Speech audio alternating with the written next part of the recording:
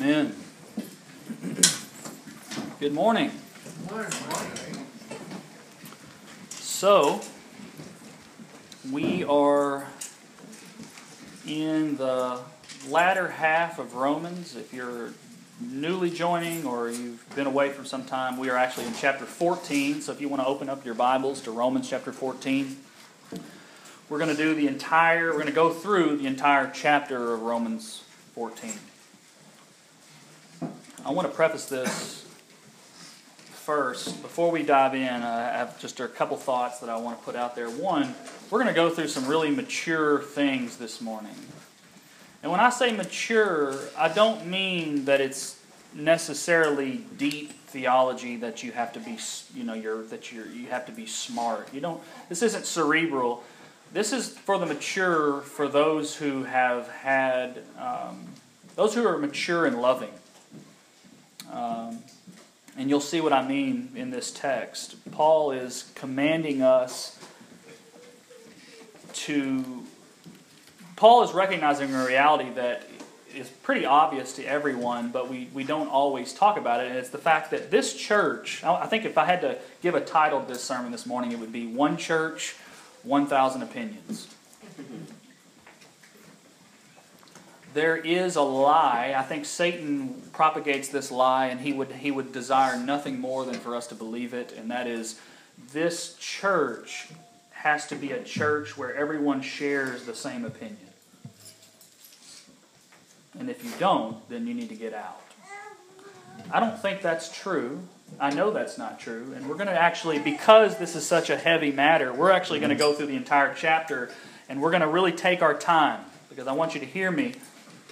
Because I feel like in a lot of ways churches face this temptation today for uniformity rather than unity. And there's a difference. And you can actually, I feel like God draws glory, and we can draw strength in Him when we are a diverse church that's unified. And so in chapter 13, last week, Paul taught us how to live under authority as those who have been set free from sin. And we concluded last week with the truth that, quote-unquote, love is the fulfilling of the law. For those who are in Christ Jesus, living under the law isn't a burden, it's our joy. We don't commit adultery because we love our wives. We don't murder because we love our enemies. We don't steal because we love Christ and we're thankful for what we have. We don't covet because we love God more than the things God gives us. Love sums up the law. We have no problem fulfilling the law because we have love in our hearts. Therefore, we fulfill the law with love. Now we turn to Romans chapter 14. So if you open your Bibles, I'm going to go ahead and read from God's Word. If you want to go ahead and stand for the reading of God's Word. If you're new to our church, we do this every week, not because we believe that this book has some kind of magic in it. We believe that the words that we're reading are inspired by the Holy Spirit. And we do this out of reverence, because we know that when we read these words, it's literally like the voice of God speaking. And so without any further ado, chapter 14, verse 1. As for the one who is weak in faith, welcome him, but not to quarrel over opinions. One person believes he may eat anything, while the weak person eats only vegetables. Let not the one who eats despise the one who abstains, and let not the one who abstains pass judgment on the one who eats, for God has welcomed him. Who are you to pass judgment on the servant of another? It is before his own master that he stands or falls, and he will be upheld, for the Lord is able to make him stand. One person esteems one day as better than another, while another esteems all days alike. Each one should be fully convinced in his own mind. The one who observes the day observes it in honor of the Lord. The one who eats, eats in honor of the Lord. And since he gives thanks to God, while the one who abstains, abstains in honor of the Lord and gives thanks to God. Verse 7. For none of us lives to himself, and none of us dies to himself. For if we live to the Lord, and if we die to the Lord. So then, whether we live or whether we die, we are the Lord's. Verse 9. For to this end Christ died and lived again, that he might be Lord both of the dead and of the living. Verse 10. Why do you pass judgment on your brother? Why do you despise your brother? For we will all stand before the judgment seat of God. For it is written, As I live, says the Lord, every knee shall bow to me, and every tongue shall confess to God.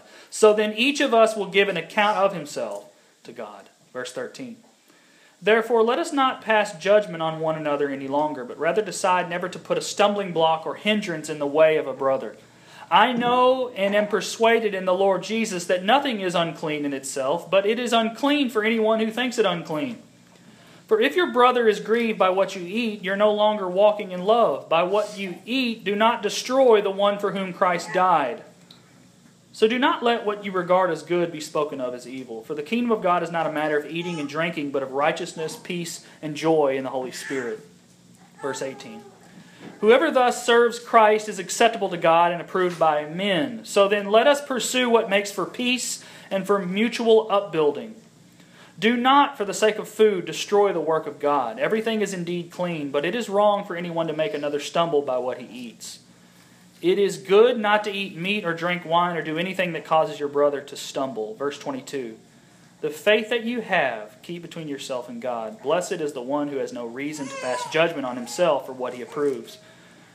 But whoever has doubts is condemned if he eats, because the eating is not from faith. For whatever does not proceed from faith is sin. Let us pray. Lord, give us fresh eyes to read your word so that we may know how to love on the weak in faith. Amen. You can be seated. One church, 1,000 opinions. We got them. The lie is that every church is not like that. Every church is a church of people. Therefore, every church is a church with a lot of opinions.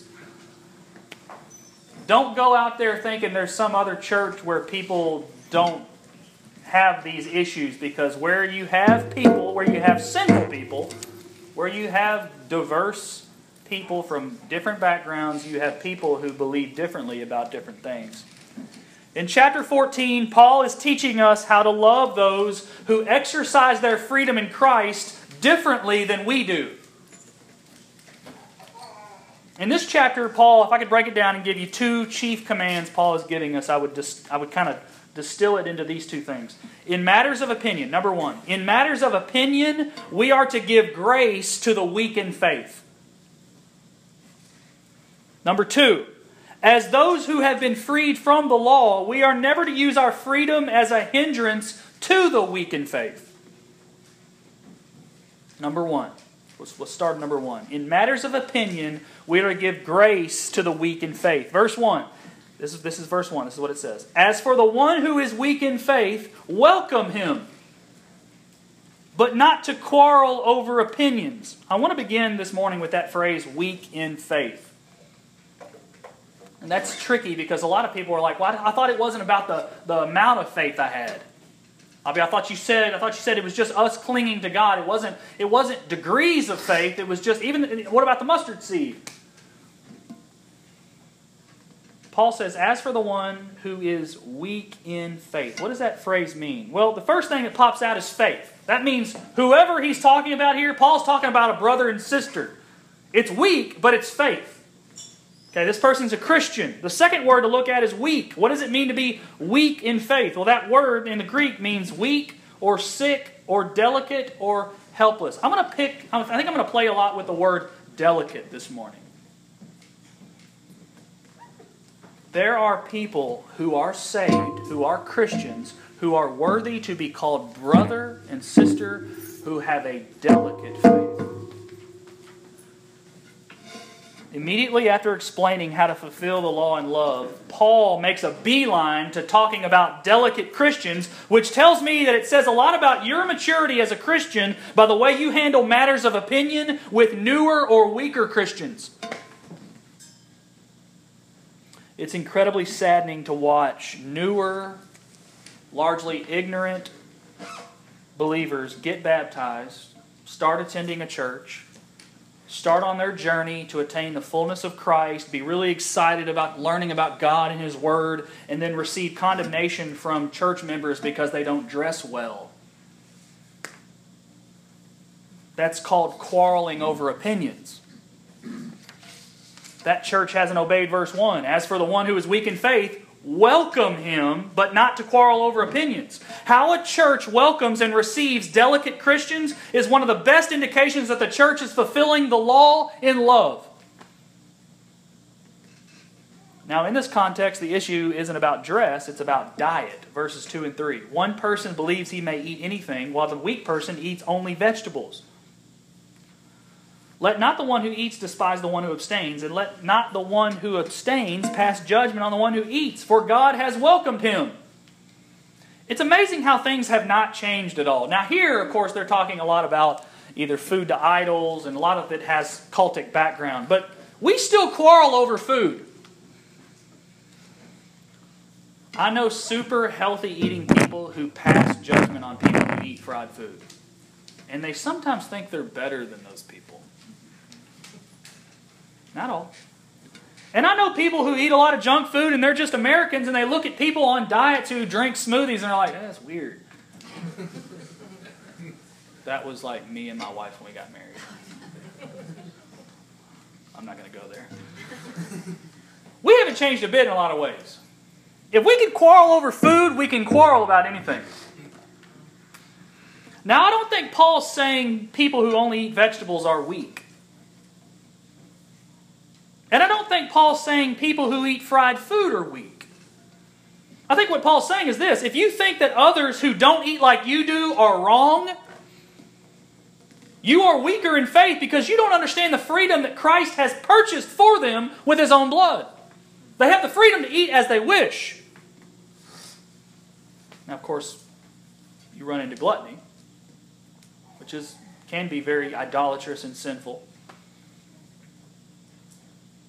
But I think here he's talking about lifestyle. People judging and condemning brothers and sisters over their lifestyle, which is something very different. I love how verse 3 ends. Paul says, you know that guy who you despise for living differently than you do? God has welcomed him. Meaning, if a holy God has welcomed filthy sinners into His kingdom, you can welcome someone into the church regardless if they send their kids to public school or homeschool. If a holy God has welcomed filthy sinners into His kingdom, you can welcome someone into a church regardless if they support Obamacare or Republican care. If a holy God has welcomed filthy sinners into His kingdom, you can welcome someone into a church regardless if they believe that global warming is real. That's right, we're going there. Y'all didn't think I was going to talk about opinions and not like give out opinions, right? Let's not just slap opinion and just kind of abstractly just kind of throw it in the corner. We got opinions. These are opinions. They have freedom in Christ to believe these things. These are largely non-moral issues, and we dare not quarrel over opinions at the expense of clouding and overshadowing the beauty of the gospel to a delicate Christian. Verse 4, who are you to pass judgment on the servant of another? It is before his own master that he stands or falls, and he will be upheld, for the Lord is able to make him stand. I think someone at this point, I think the reason he put that one in there is because someone could go, see, we're not supposed to judge people. Don't judge anybody for their lifestyle at all. That's not what Paul's saying. I think that little part at the end, the Lord is able to make him stand. He's talking about a Christian.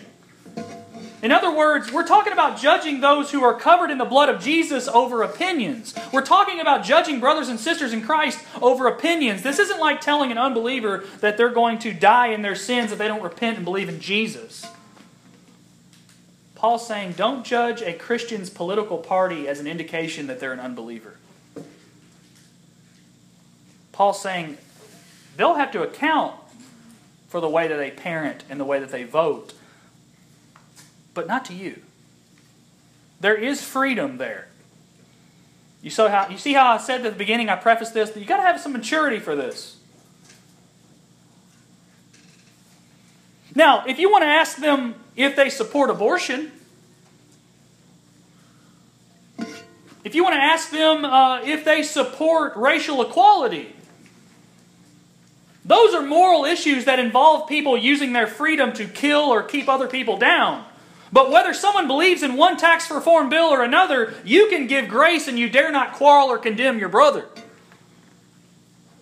It takes maturity to know where the freedom is. Verse 5 through 6 says this: one person esteems one day as better than another, while another esteems all days alike. Each one should be fully convinced in his own mind. The one who observes the day observes it in honor of the Lord, since he gives thanks to God, while the one who abstains in honor of the Lord and gives thanks to God. Now, Paul here is talking about observing holy days and festivals.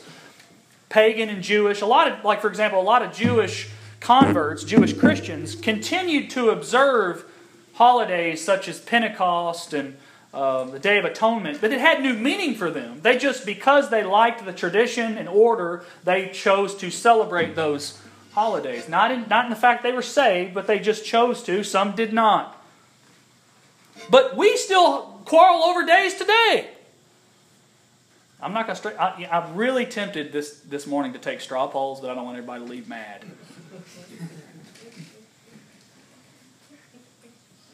I know very godly couples who don't acknowledge Santa Claus in their home. And their reason's pretty good. They want Christmas to be about Christ. How are you going to argue with that?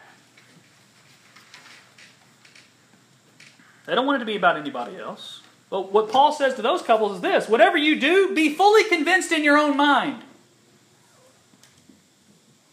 But don't condemn those who celebrate Santa Claus. Now, if you know a couple that sits down in a tree and opens presents all day on Christmas and doesn't pray to the Lord, give thanks to the Lord, open up the Scriptures and give the reason for the season, sit them down and tell them that they've made an idol of their children and or Santa Claus. But every kid that goes around the tree isn't a little idolater. The same with Halloween. We got opinions about Halloween. I know a lot of people don't want their kids rolling around asking for money because that's the devil's holiday. And if they go back far enough, and you can make a pretty valid argument historically for that. I've heard it done before. And if your conscience cannot bear that practice, be fully convinced in your own mind. And don't. But don't look at every kid on your block as a little devil worshiper just because they have a bag of candy. Now, that doesn't mean you can't sit down with a good friend and show them the history of Halloween and maybe take them to a good trunk or treat at church. We'll talk about that. I don't think Paul's prohibiting honest conversation here. I think he's prohibiting hateful conversations. There's a difference. Verses 7 through 12. For none of us lives to himself, and none of us dies to himself. For if we live to the Lord, and if we die to the Lord. So then, whether we live or whether we die, we are the Lord's. Verse 9. For to this end Christ died and lived again, that he might be both Lord, both of the dead and of the living. Why do you pass judgment on your brother? Or you, why do you despise your brother? For we will all stand before the judgment seat of God. Verse 11. For it is written, as I live, says the Lord, every knee shall bow to me and every tongue confess to God. So then each of us will give an account of himself to God. Love says, the love of Christ, the gospel says, reach down to the delicate Christian and treat them with gentleness and care. Judgment Day says God is watching how you treat delicate Christians, how you speak to the newer Christian. Have you ever met people that they just got a thing that you're just like, don't talk to them about that. You ain't gonna finish that conversation. There's a lot of us in there like that, and I'm not excluded. I've got some pet peeves, and it's all I can do not to throw them out right now. We are a church of opinions. But how we must tremble and quake at the thought of shutting the door to the kingdom of God in the face of a weaker Christian for the sake of our political and personal opinion.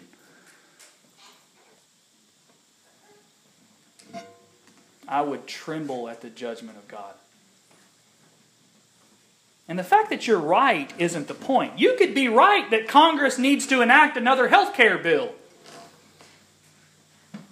You could be right that our president needs to watch his attitude. That's not the point. What Paul's saying is, from an eternal perspective, from a judgment day perspective, the bottom line is not the accuracy of your fiscal politics. It's the sincerity of your love for the weaker brother. Now someone could go, but Avi, what if someone is so into that they've just got an opinion that's so strong, they think their parenting style is so supreme, their politics are so left, their politics are so right, somebody needs to sit them down.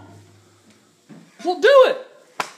Have you earned that trust? Because if you have, we should be a church that's able to tackle those conversations in love.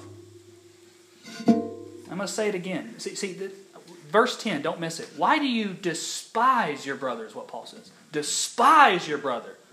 This passage isn't prohibiting honest conversations, it's prohibiting hateful conversations.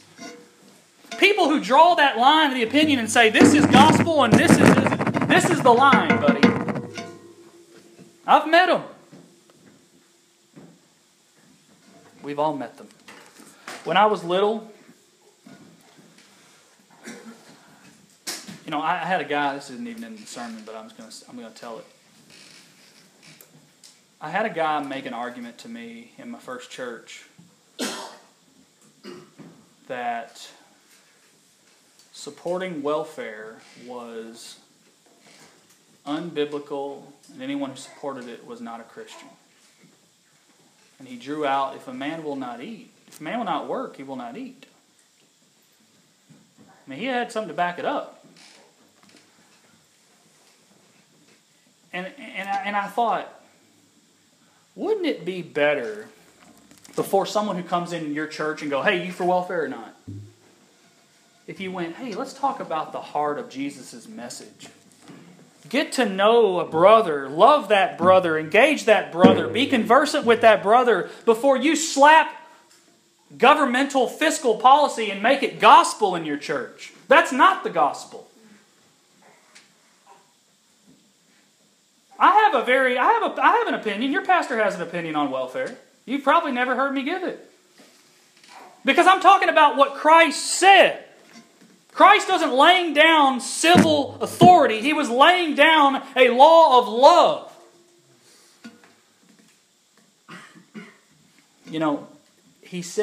Paul says this, we will all stand before the judgment seat of God. And I wondered why he said that. And I can't help but think, when I was little, I would get in fights with my brother over our Legos. Because he was stealing them all the time. Or I wanted to be the good guy and he needed to be the bad guy, and he doesn't get to wear the cape. You need to be bad guy. And we'd get intense fights over that stuff. I wanted to watch Star Wars and he wanted to watch Indiana Jones or whatever. I mean, you got some heated stuff. And then Dad would come home after I had hit my brother. And suddenly, whatever I was arguing about didn't seem so important.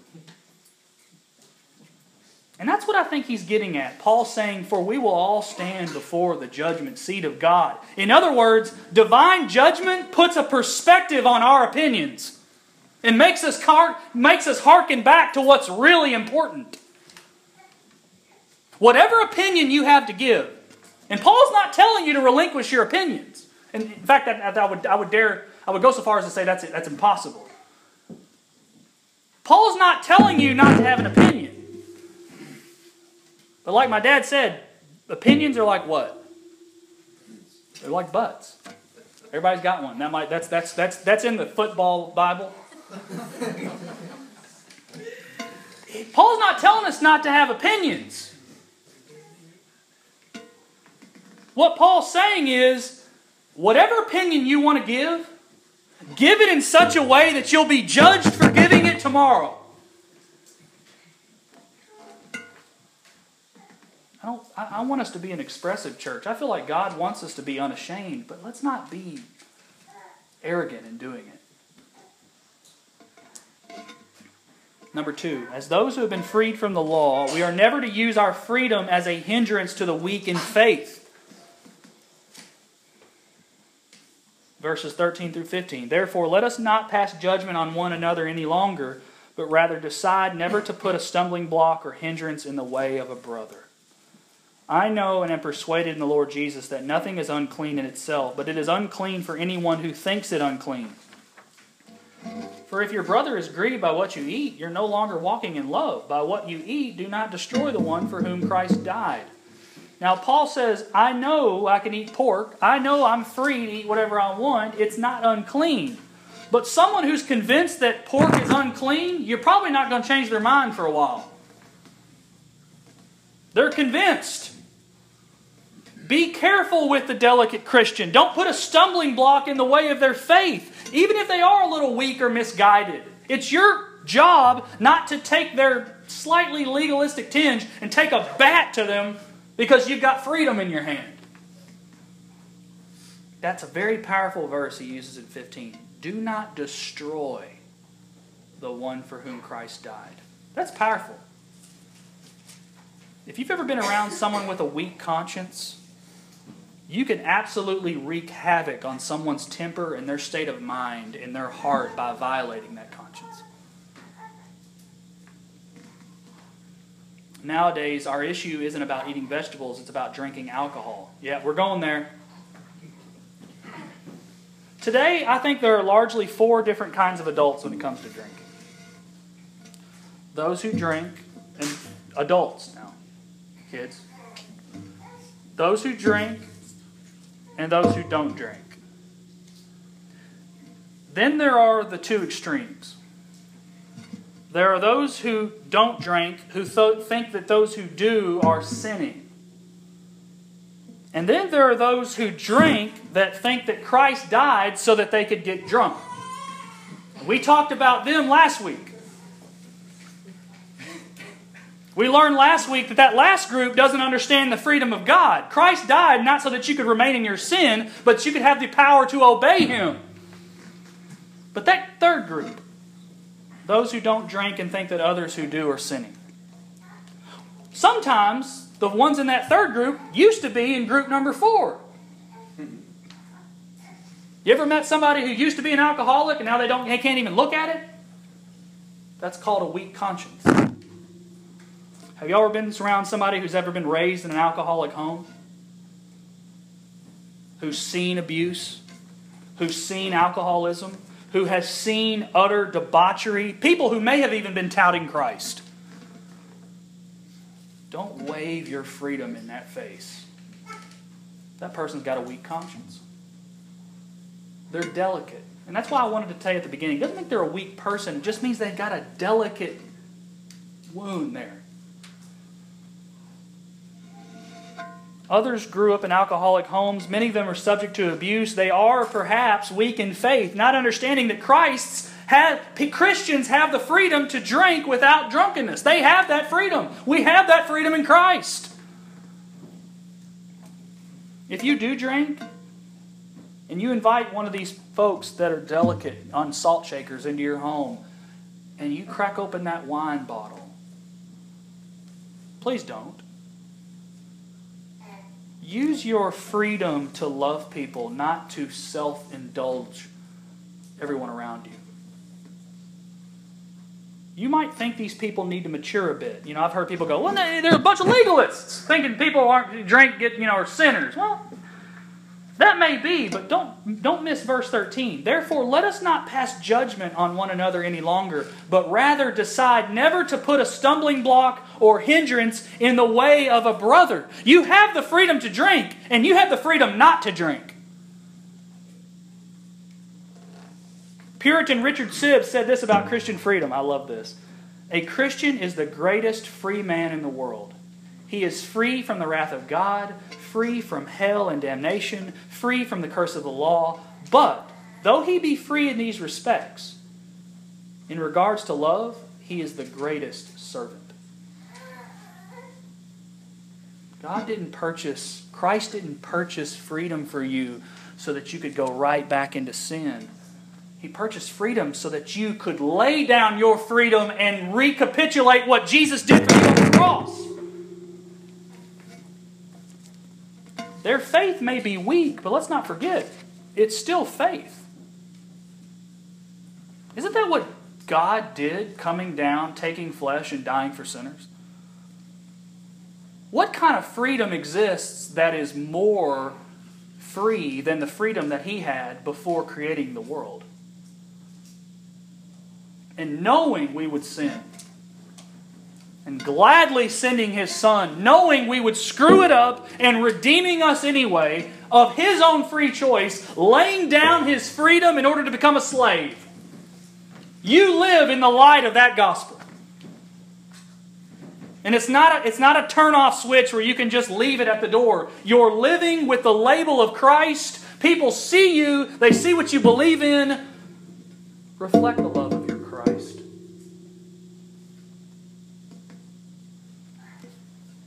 We have righteousness and peace. Paul says we have righteousness and peace and joy in the Holy Spirit. I have opinions. I have my circumstances. I have my hobby horse, but I don't derive my joy from them.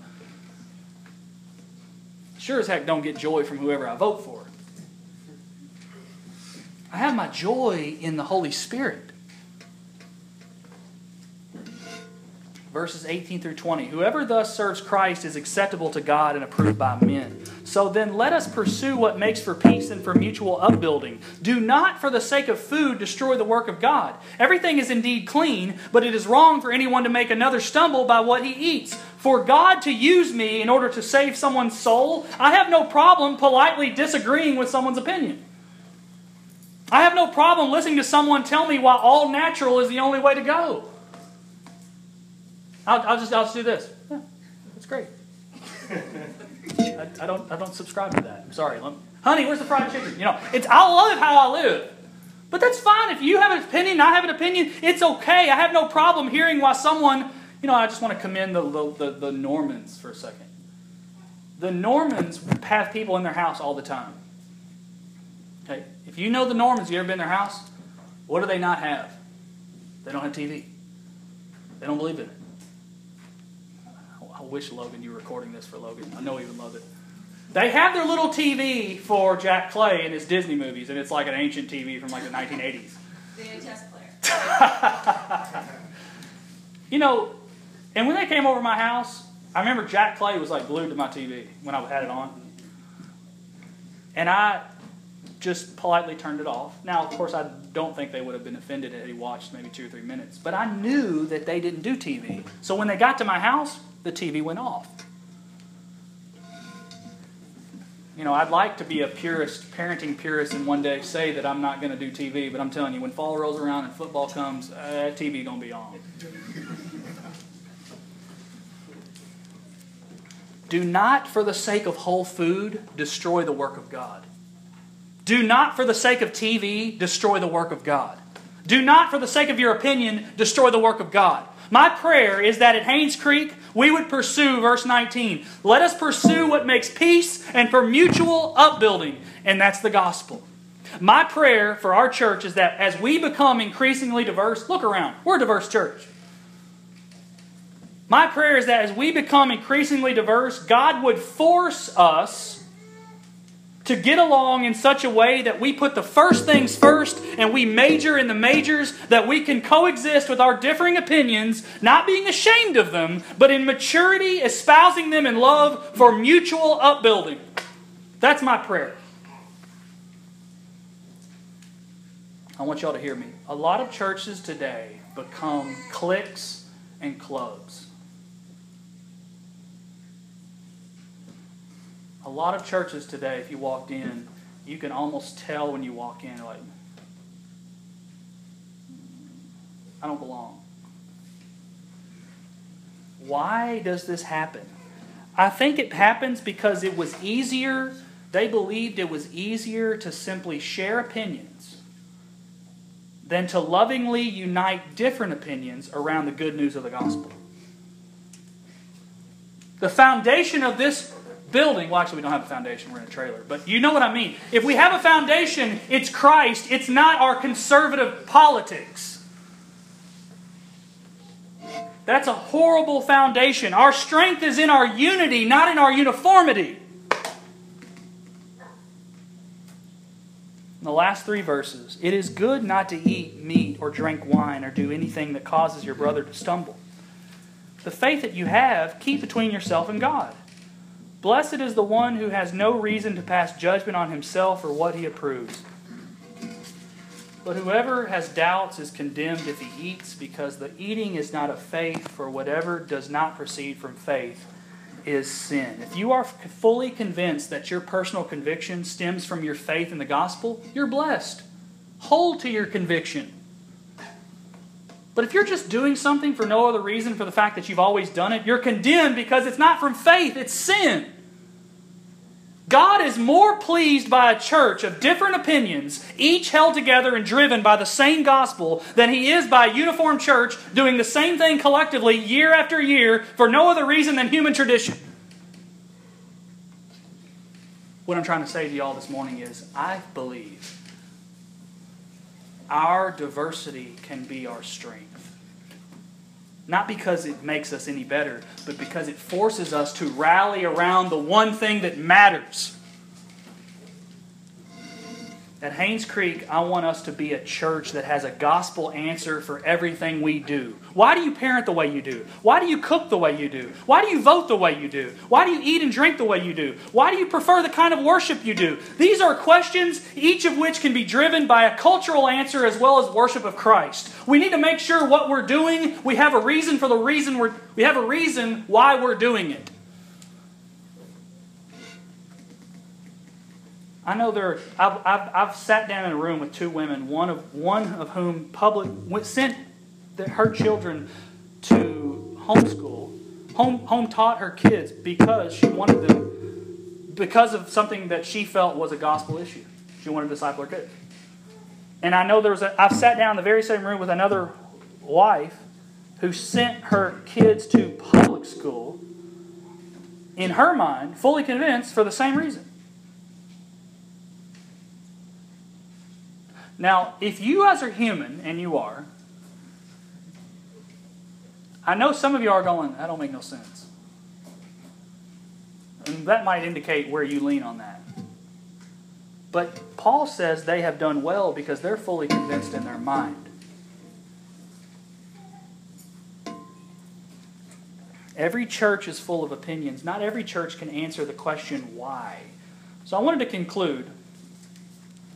Our country is fixed with the idea that freedom is about me, me, me. The gospel says that freedom is about Him, Him. You know, I'm a registered Republican. Conservative, pro-family, pro-whatever. I feel like you got to be pro-stuff now. Whatever.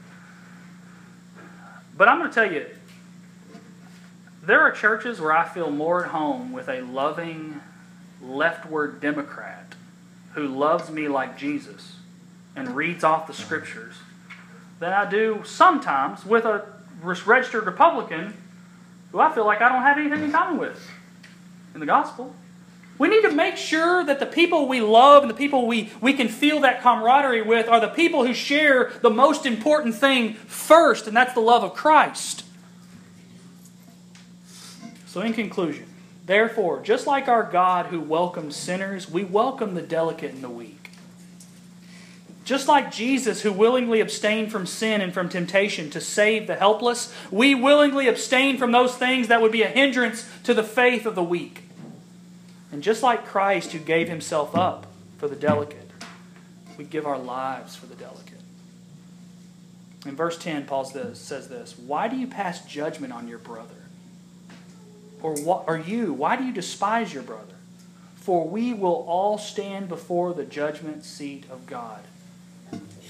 Let it be our desire at Haynes Creek, in our families, in our marriages, for our brothers and sisters, our weaker, delicate brothers and sisters, to grow tall in the knowledge and grace of Jesus Christ so that one day we can prepare them to stand at judgment and be clothed in the precious blood of Christ. That should be priority number 1.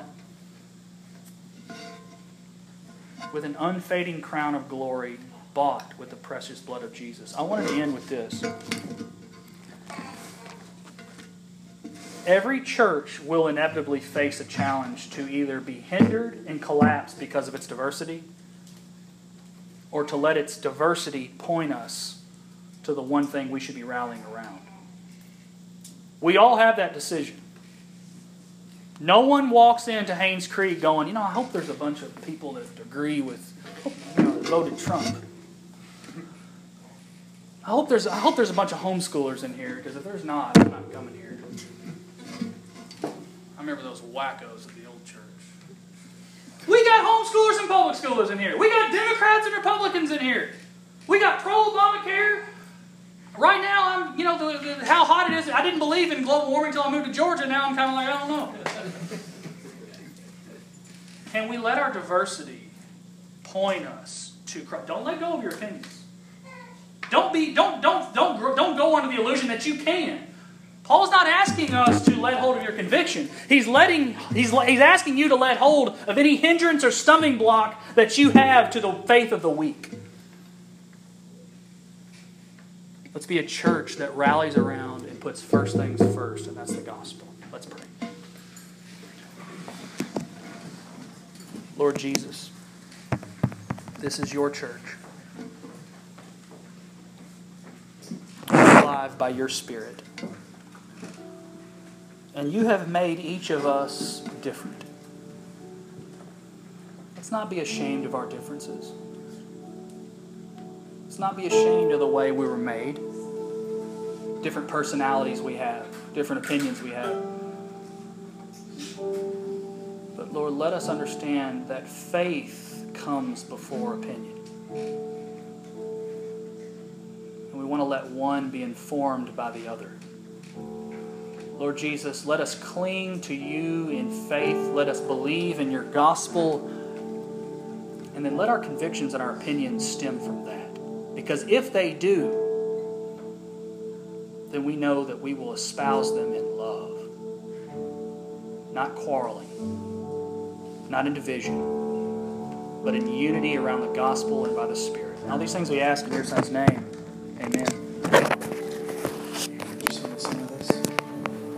Freedom we have in Christ.